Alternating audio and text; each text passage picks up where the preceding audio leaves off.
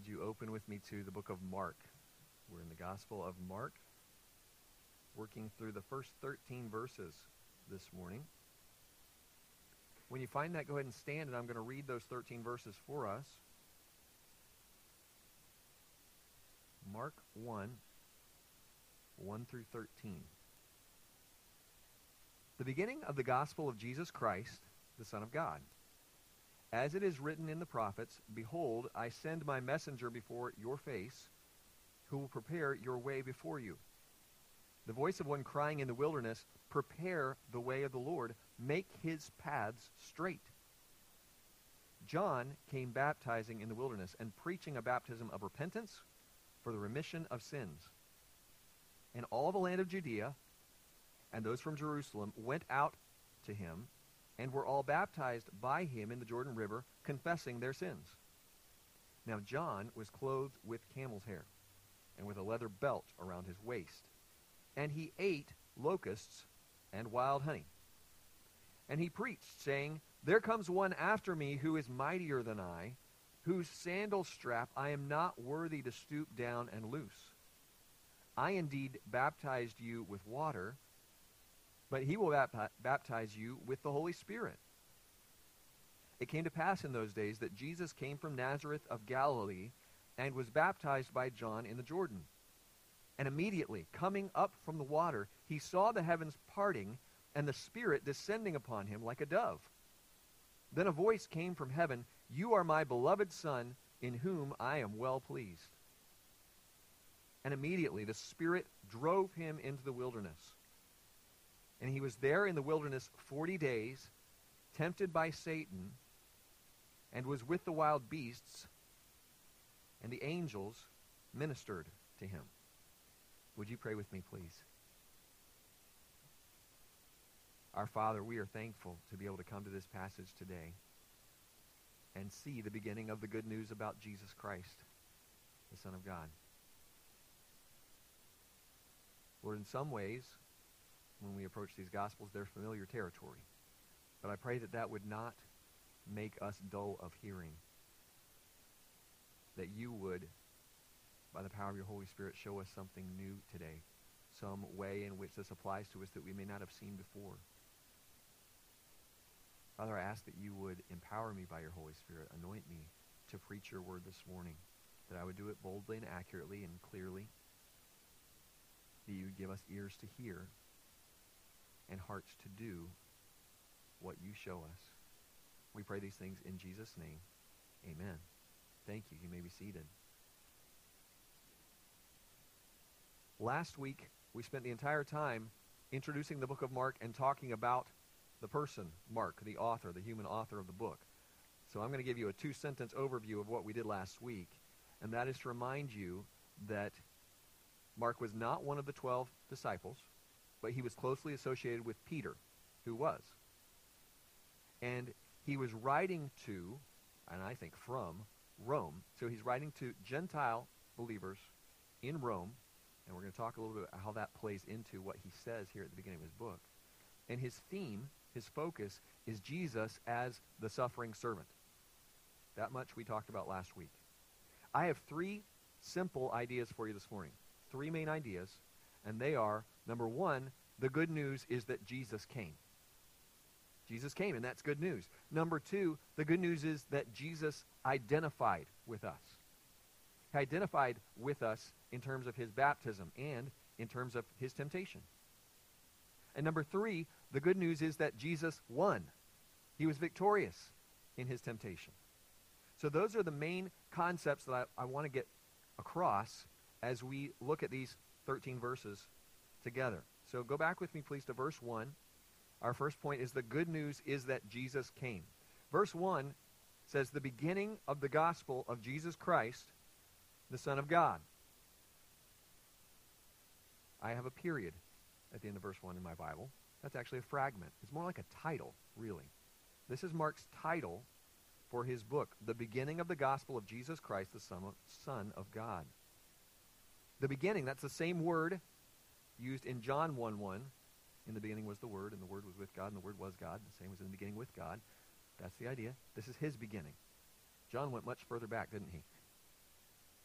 But this is where Mark is starting. It's the same word that's translated from Hebrew into Greek. In the beginning, God created the heaven and the earth, Genesis 1:1. So that's where he's beginning. It's a very good place to start, right? In the beginning. That's what he's going to start with. In the beginning of the gospel. So what Mark is going to give us is not the beginning of Jesus' earthly life. It's not even the beginning of John's earthly life. We have that in Matthew and Luke. Luke gives us John the Baptist's birth and the information surrounding that. But this is the beginning of the gospel. So it's important for us to know what the gospel is. And we've talked about this. We talked about it even last week. Gospel means good news. And when we're talking about the gospel in terms of the Bible, in terms of Jesus, the gospel is the good news about Jesus, about his life and death and resurrection, coming alive again.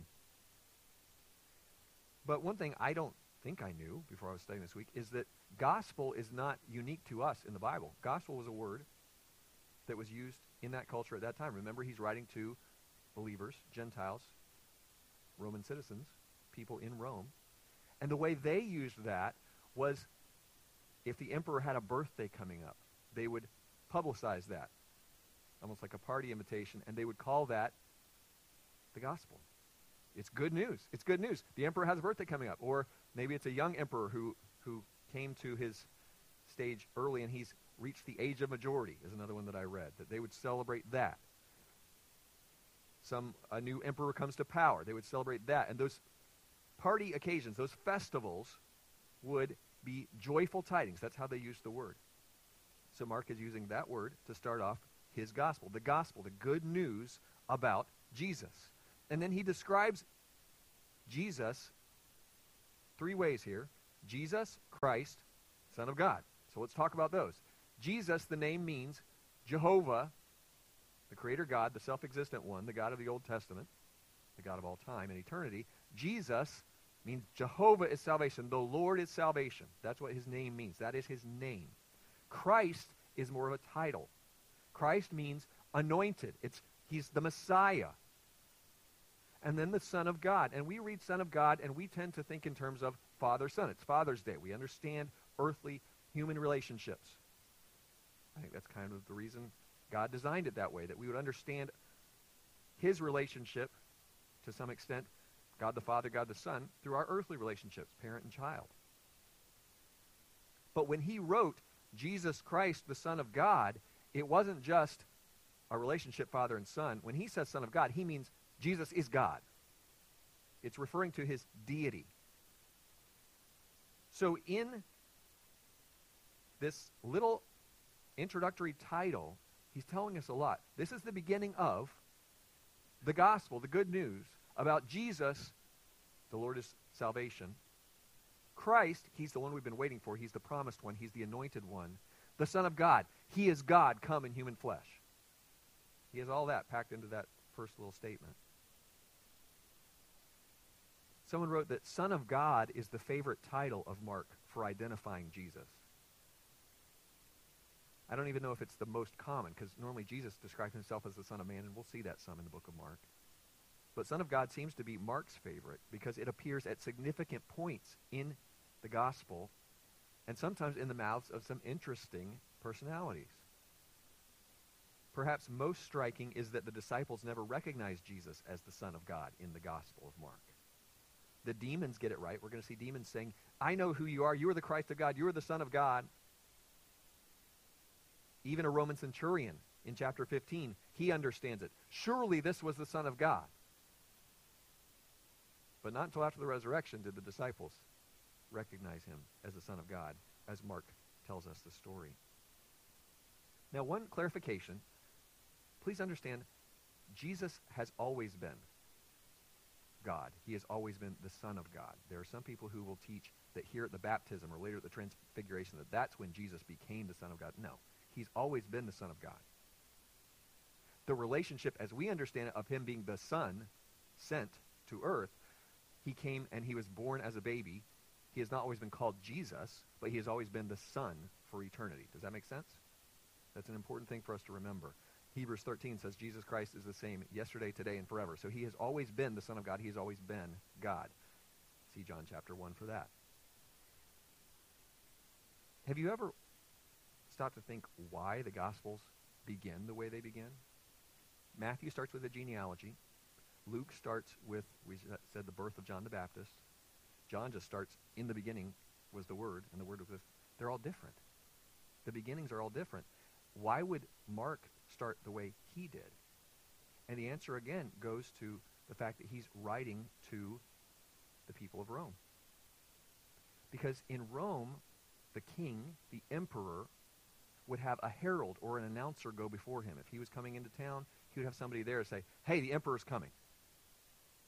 So the people of Rome would likely have been more interested in the herald, the person who is proclaiming that a king is coming, that God is coming, than they would have been about, remember, he's describing Jesus as a servant. No one cares so much about the ancestors of a servant, the family tree, or the birth, where he was born. But the people of Rome would have cared about the messenger being sent forth. Now, as we approach these 13 verses, I want you to notice two repeated words. They're wilderness and spirit. And they kind of tie this together. When we get to verse 12, we get wilderness and spirit in the same verse. So be on the lookout for those. We're going to see the word wilderness, or your translation may say desert, about 4 times in these verses, and the spirit will come up 3 times. So with the title out of the way, here's verse 2. As it is written in the prophets, behold, I send my messenger before your face, who will prepare your way before you. The voice of one crying in the wilderness, prepare the way of the Lord, make his paths straight. When he says, as it is written, particularly any Jewish people listening, but people who are familiar with the church would realize, okay, he's quoting the Old Testament. This is going to be an Old Testament quotation, and that's exactly what it is. It says, in the prophets, or your translation may say, in Isaiah the prophet, because that's probably the better manuscripts have that version. But the point is, if you have cross-references, you can see it's a composite. It's a molded together, a blended quotation from 2 places, Isaiah 40, verse 3, and Malachi 3, 1. So Isaiah and Malachi blended together to talk about, first off, the messenger. This is the messenger that was promised in the Old Testament to prepare the way for the Messiah, to announce his coming. And it's described here as the voice of one crying. The verb there is a loud cry or shout. So John the Baptist is trying to get the attention of everybody. Hey, I have important news here. There's somebody coming after me. Someone very important who's coming. You need to be ready. You need to repent. So he's crying. Where is he crying? In the wilderness. That was the prophecy concerning this one. And guess where John the Baptist goes? He goes into the wilderness. And he's crying. He's preaching. What does the rest of the quotation say? It says to make his paths straight. I'm going to send my messenger before your face. He will prepare your way before you. The voice of one crying in the wilderness. What's he crying? Prepare the way of the Lord. Make his paths straight. Again, going back to that time, ancient times, if the king is coming to an area, they're going to clean it up and they're going to get the roads in great condition. We see this today. The modern Olympics takes place in a different city every 4 years, and they do a lot of infrastructure work and try to make everything look great and cover up the graffiti or build new buildings and stadiums and that kind of thing. They try to put on a great show, a great face to the world. And that's the kind of thing here. They were familiar with this statement of prepare the way, make his path straight. You would fill in the potholes, and you would send some people to go ahead of the entourage for the emperor and make sure that, number one, the path is smooth. He's not going to get jostled in his coach, carriage, chariot, whatever you would call it. And it's safe. If there are any gangs of bandits along the way, we're going to make sure that gets cleared out as well. So this is the person who's going before, and he's making paths straight. And that especially would have fit with the people in Rome reading this, because you may be familiar with the statement, all roads lead to Rome. The Roman roads allowed the gospel to go as it did in that first century. They were incredible roads. I learned this week. 50,000 miles of first-class military highways. 200,000 miles of secondary highways. And guess what? They weren't known for their curvy roads. They were known to be dead straight. Whatever was in the way, they would build a bridge. They would carve into the mountain or whatever. They had straight highways, and that's what we read here, to make his path straight, to get ready for the one who's coming after. That was what John the Baptist was doing. So Mark begins with this quotation. He doesn't say it's John yet. We don't know it's John yet, but we've read the rest of the chapter, so we know it's John the Baptist he's describing, using these two Old Testament prophecies. Now we read about John in verse 4. John came baptizing in the wilderness. That's another repeated word in this section of Scripture. Baptizing in the wilderness, there's the wilderness, and preaching a baptism of repentance for the remission of sins. I told you last week that John was one of the most common, if not the most common, Jewish name in the first century. Because remember, the author of our book, his Jewish name was John. But this is a different John. This is John, we commonly call him what? John the Baptist, or baptizer. That's how he's known. Why is he known? Well, we're reading about that here. John, the name itself, means the Lord is gracious. And he's considered to be the last Old Testament prophet and the forerunner, the herald, the announcer of the Messiah. How did Jesus describe John the Baptist? There is no one born among women greater than he is. Jesus had a very high view of John the Baptist. He was also some sort of cousin. They were related, as we read in Luke. But John, whom we call the baptizer, the Baptist, is there fulfilling the prophecy that Mark just quoted in verses 2 and 3. And what's he doing? He's baptizing him. That's why we call him John the Baptist. He's out in the wilderness, and he's dunking people in water. Why would he do that? Well, baptism itself was not unfamiliar to Jewish people. They had ceremonial washings. If you read the Old Testament, there are sometimes they had to, we would say, take a bath. So they were familiar with that, but that was a repeated process, and what John the Baptist was doing was different because it was a one-time act. Furthermore, if I, a Gentile, wanted to become a Jew, I had to have a baptism. That was part of the process to become a proselyte, to become a convert to Judaism. I would have to be baptized. That would be a one-time act. So that's closer now to what John's doing. But who's coming to John? Are they Gentiles coming who want to be Jews? I'm asking you a question I guess I haven't answered yet because it's in verse 5. But the people coming to him are not Gentiles wanting to become Jews. They are Jews. And they're coming to him because they're ready to admit that they, even though they're members of God's chosen people, God's family, the Jews, they need salvation. They need forgiveness. They need repentance. So that's what it's described here. Baptism of repentance for the remission, or your translation may say forgiveness of sins. Let's understand something here. They are not coming to be baptized so that their sins will be forgiven. They are coming to be baptized to show that they are confessing their sins. They're agreeing with God about their sins, that they need forgiveness of sins. And they're being baptized to show everybody, I need God to forgive my sins, and because I've repented, he's forgiven me, and I'm being baptized. Not quite the same as what we follow as baptism in the church age, but in some ways similar. So they're admitting, I need to be baptized because I need forgiveness. So baptism did not produce the repentance. It did not produce the forgiveness. It was a result of them. What is repentance? We talk about this a lot too. Repentance is a U-turn. It's turning about. Changing my mind that results in a change of action. Forgiveness. We talked about that as well recently. It is having my debt of sin canceled by God. So that's what they're doing. They're coming out and they're hearing him preach, and he's preaching a message of repentance. You read the other Gospels, you'll see the same thing. Part of his message, he has a two-part message. First part is forgiveness. You need to repent. You need to turn from your sin. Who's he talking to? The Jewish people. And by God's grace, they are repenting. Most of them would have thought, no, I am a son of Abraham. I'm a daughter of Abraham. I don't need to repent. There's other people, they need to repent. I don't need to repent because I'm a Jew. I'm an Israelite. Verse 5, probably hyperbole, probably exaggeration, but for the point of showing us that everybody's coming. This is not a small group. This is a large crowd. All the land of Judea and those from Jerusalem went out to him, John the Baptist, and were all baptized by him, where? in the Jordan River. How? Confessing their sins. They all went out. Someone described it this way. He had them all sit down and he preached to them and told them they needed to repent, they needed to turn from their sin. And as they heard that, they were convicted. The Holy Spirit did a work in them. And they got up and they got in long lines to be baptized.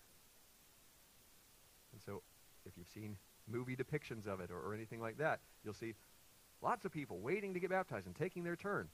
And that's what it was like. And this went on for some time. And Jesus seems to have come on the scene at the height of John the Baptist's ministry in the wilderness of baptizing people who were repenting of their sins. Tradition tells us that it was near the fords of Jericho, that part of the Jordan River. Don't know for sure. And what are they doing? They're confessing their sins. What does it mean to confess my sins? It means to agree with God about my sins, to call my sin what God calls my sin. Here's one person's definition. True confession implies our willingness to call our sins by the name that God gives them. It's not a weakness. It's not just my personality. It's not that I just slipped up again. Oh, I made a little mistake. We need to call our sin, sin. You hear me quote 1 John 1:9 frequently. If we confess our sins and forsake them, he's faithful and cleans us up. What is that confession part? It's agreeing with God that my sin is sin. There's grace in that, folks. For as long as I excuse my sin and try to justify myself, oh, it wasn't that bad, oh, I didn't really do that, oh, I didn't really mean it, there's not grace for that.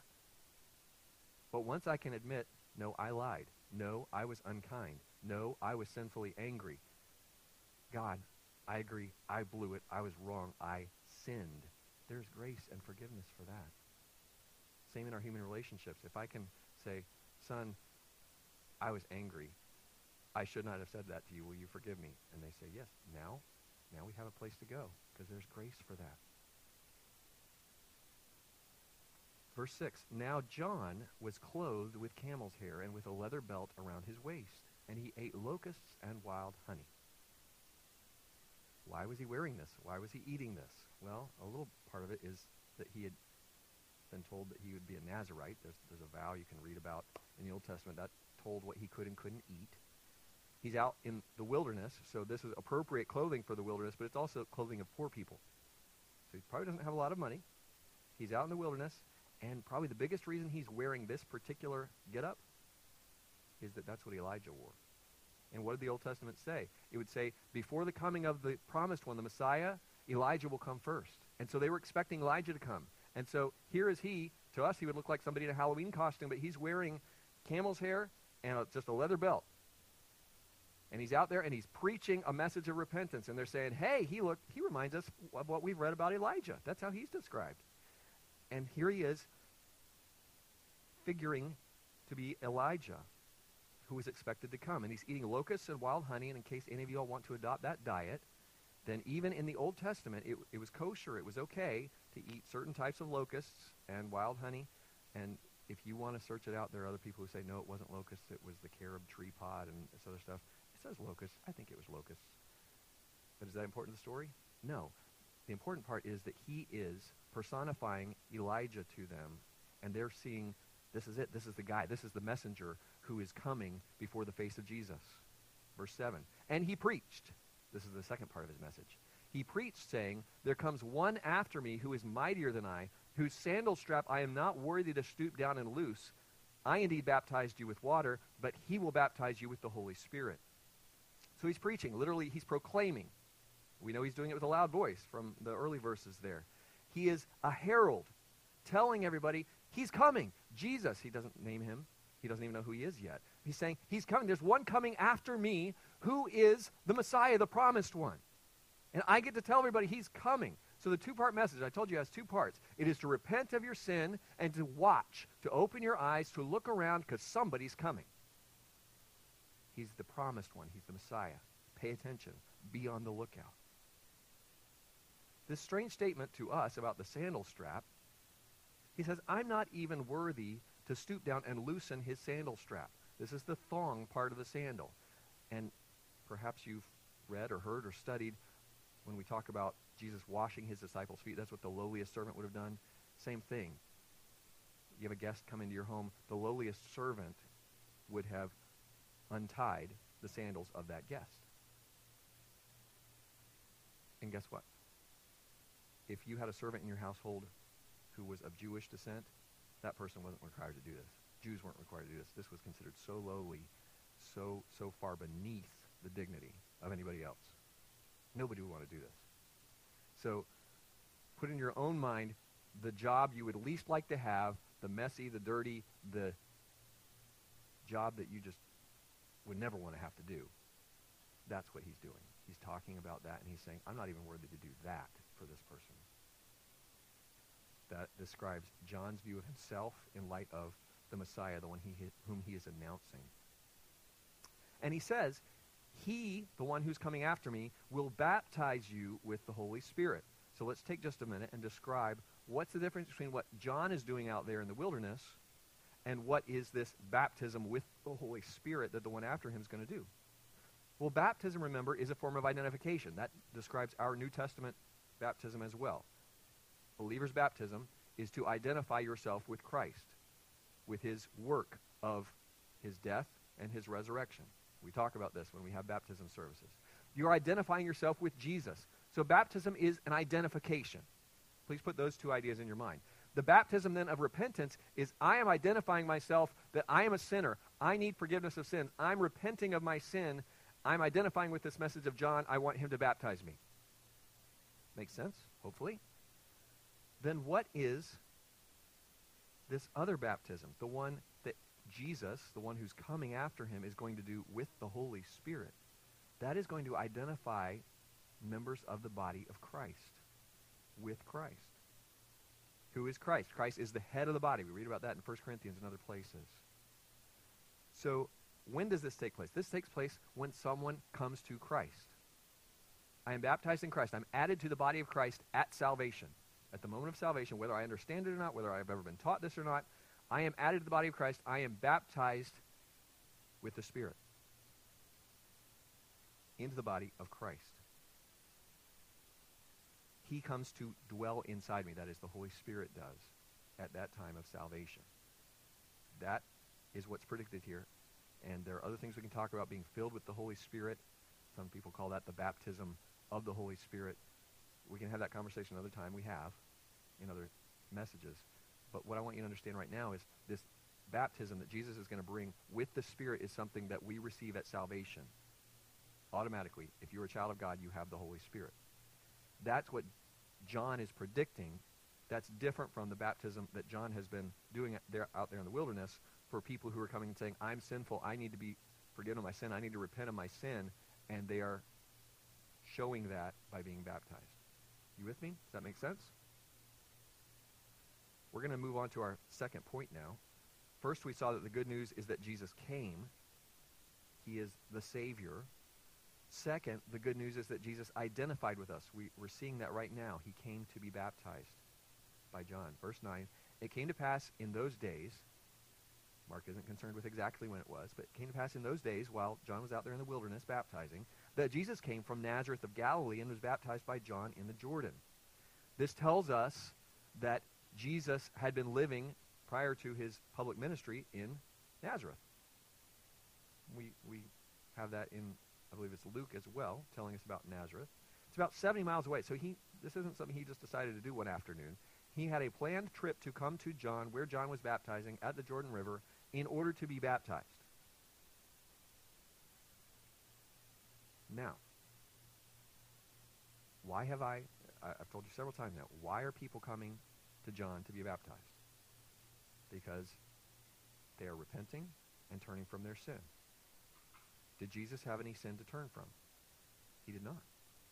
He was sinless. He had never committed a sin. He was about 30 years of age, another gospel tells us. Has he committed any sins? No. Did he fight with his brothers and sisters? Not in a sinful way, no.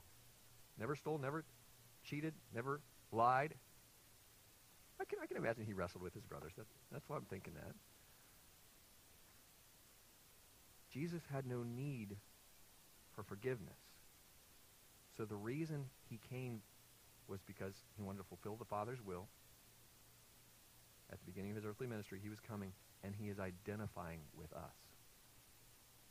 He's identifying with us who are sinners, who do need to repent of our sin and find forgiveness in him.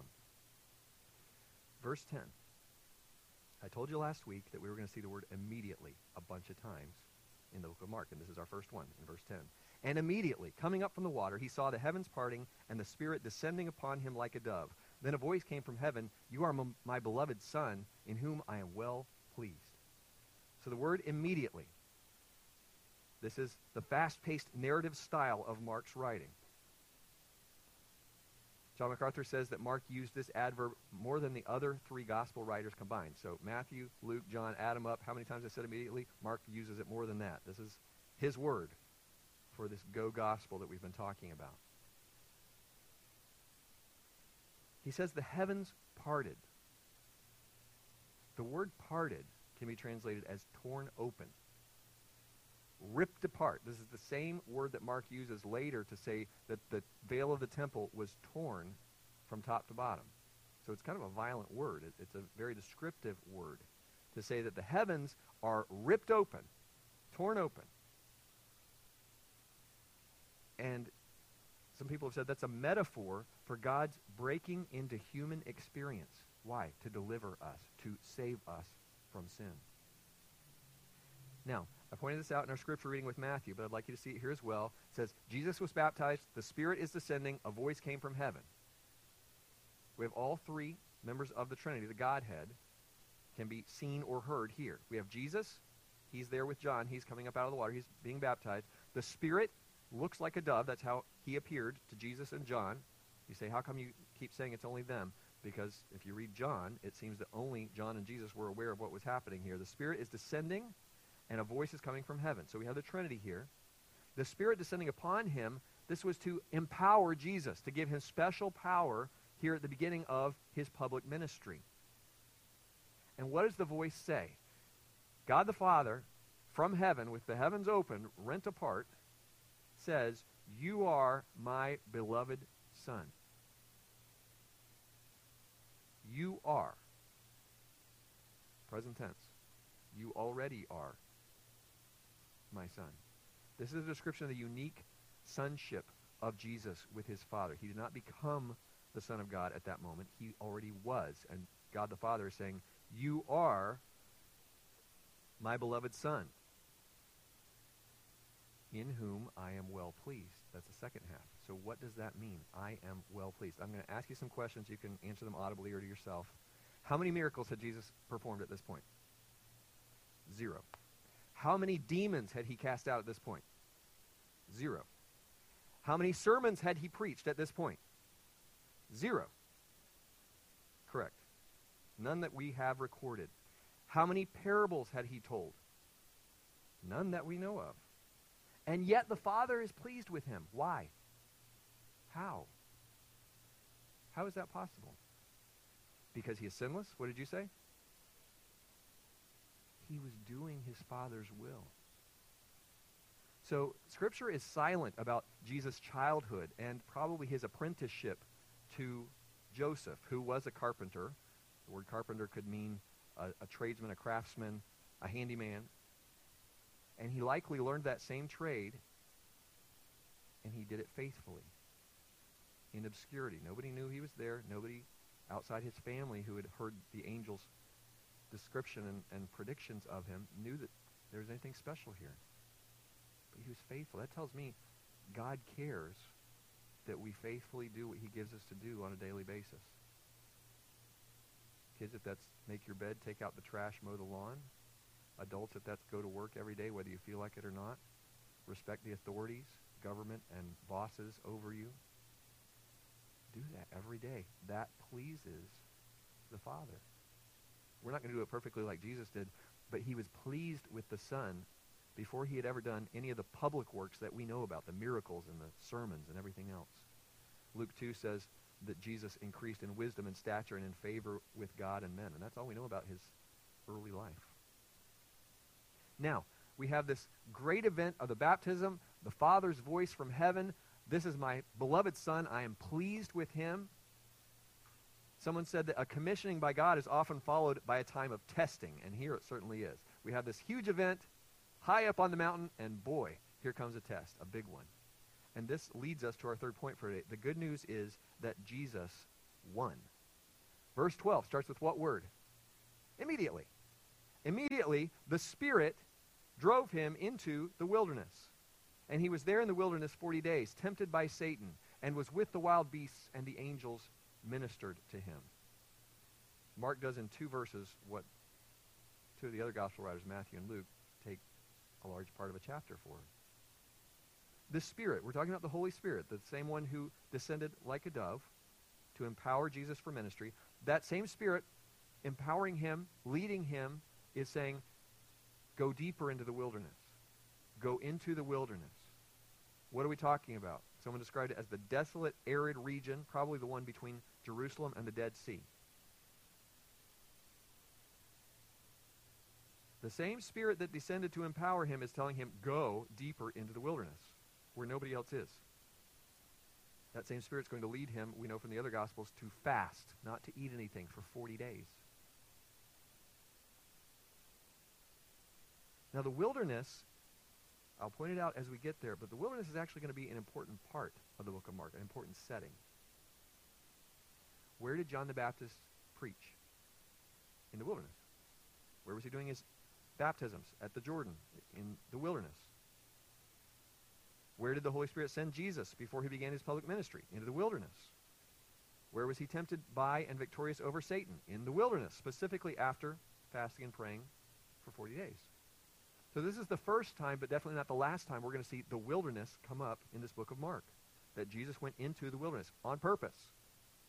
It's not that he was lost, his GPS broke. He went into the wilderness on purpose. And I'll say this for now, and we'll come back to it when it comes up again. If you're desiring a closer walk with God, if you are seeking his will on a matter, if you are desiring to be close to him, you may need to go in the wilderness. And I'm not talking about a camping trip or a hiking day, though there's nothing wrong with that. Sometimes we can get out alone by ourselves, go to the beach, look at the waves, and spend time with God. But by that I mean get out of your normal routine. Get away from the screens in front of your face, whether it's TV or your phone or your computer or whatever. Put those away and pray and listen and read the Bible and hear from him. You say, I just can't sense God speaking to me. Well, have you turned off all the other noise? We are so easily distracted. I start to pray and I'll fall asleep, or I'll think of the 10 other things that I need to do today. And all those things come to our mind. We've got to spend time with God. If we want him to speak to us, if we want to know what his will is, if we want wisdom, we've got to calm ourselves and be still and know that he is God and hear from him. We'll come back to that. When it says he was tempted, we're talking about the verb makes it continuous. It happened throughout the 40 days. It's not that he was there 40 days fasting and now he has a temptation. It was the whole time. He was being tempted. He's being identified with us in temptation, because we are certainly tempted. Just like he was identified with us in his baptism, he's being identified with us in temptation. A reminder, I believe I mentioned it in the scripture reading, but being tempted is not a sin.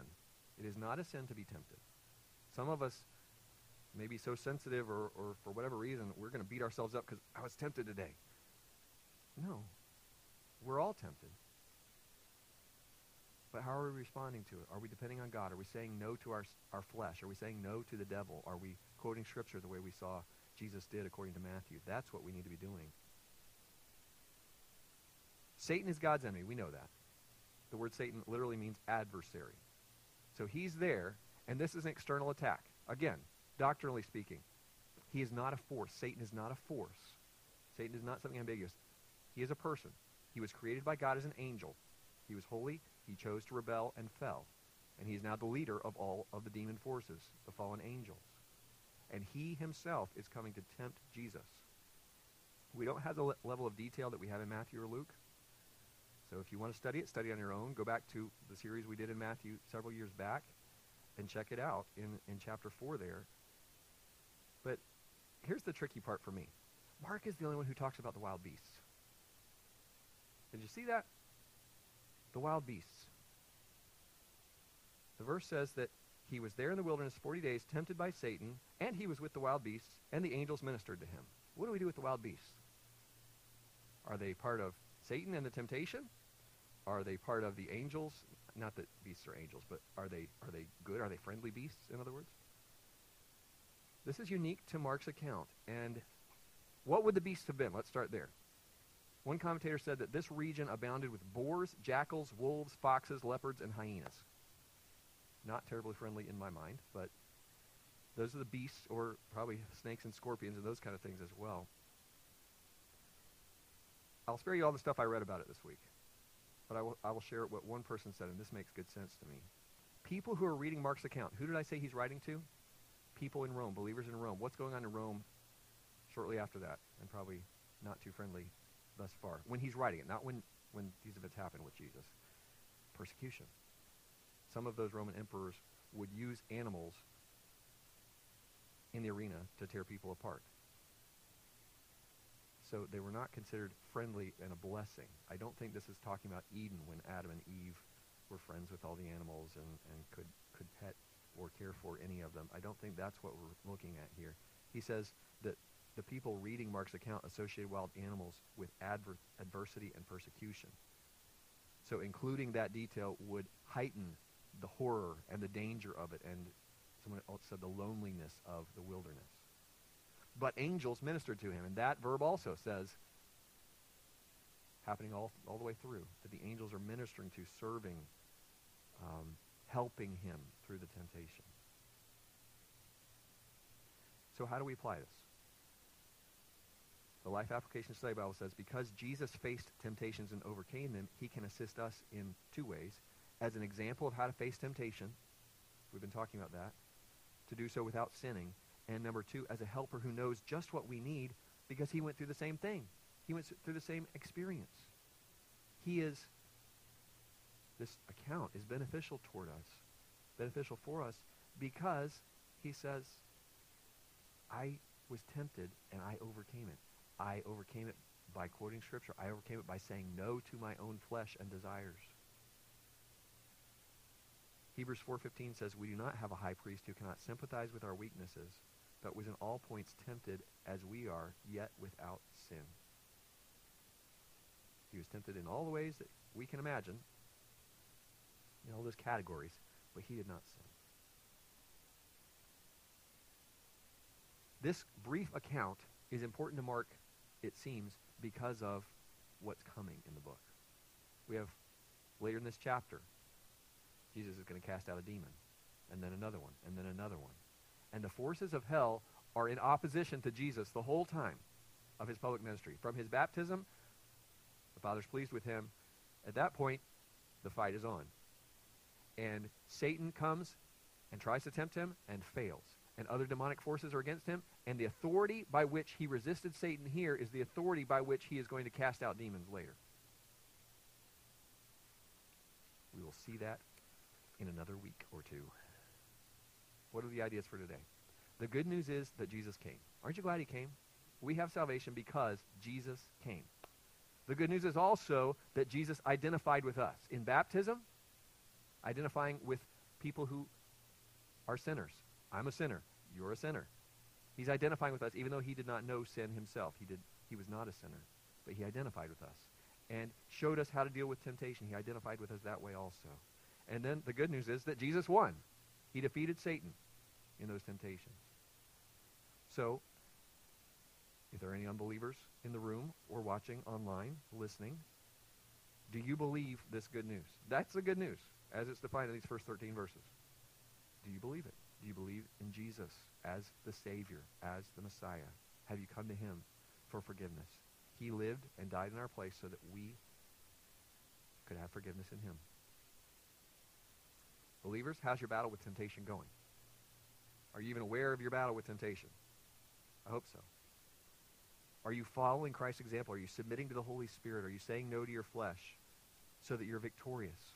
Are you preparing yourself for battle? by being in the Word, by memorizing the Word, by looking at specific passages that deal with what you're struggling with? Are you trying to resist that temptation in your own strength? You're not going to do it by your self-control. Oh, I'm just going to try harder. No. I have to submit to the Holy Spirit. I have to be in the Word if I'm going to have any victory over sin. Would you bow your heads and close your eyes?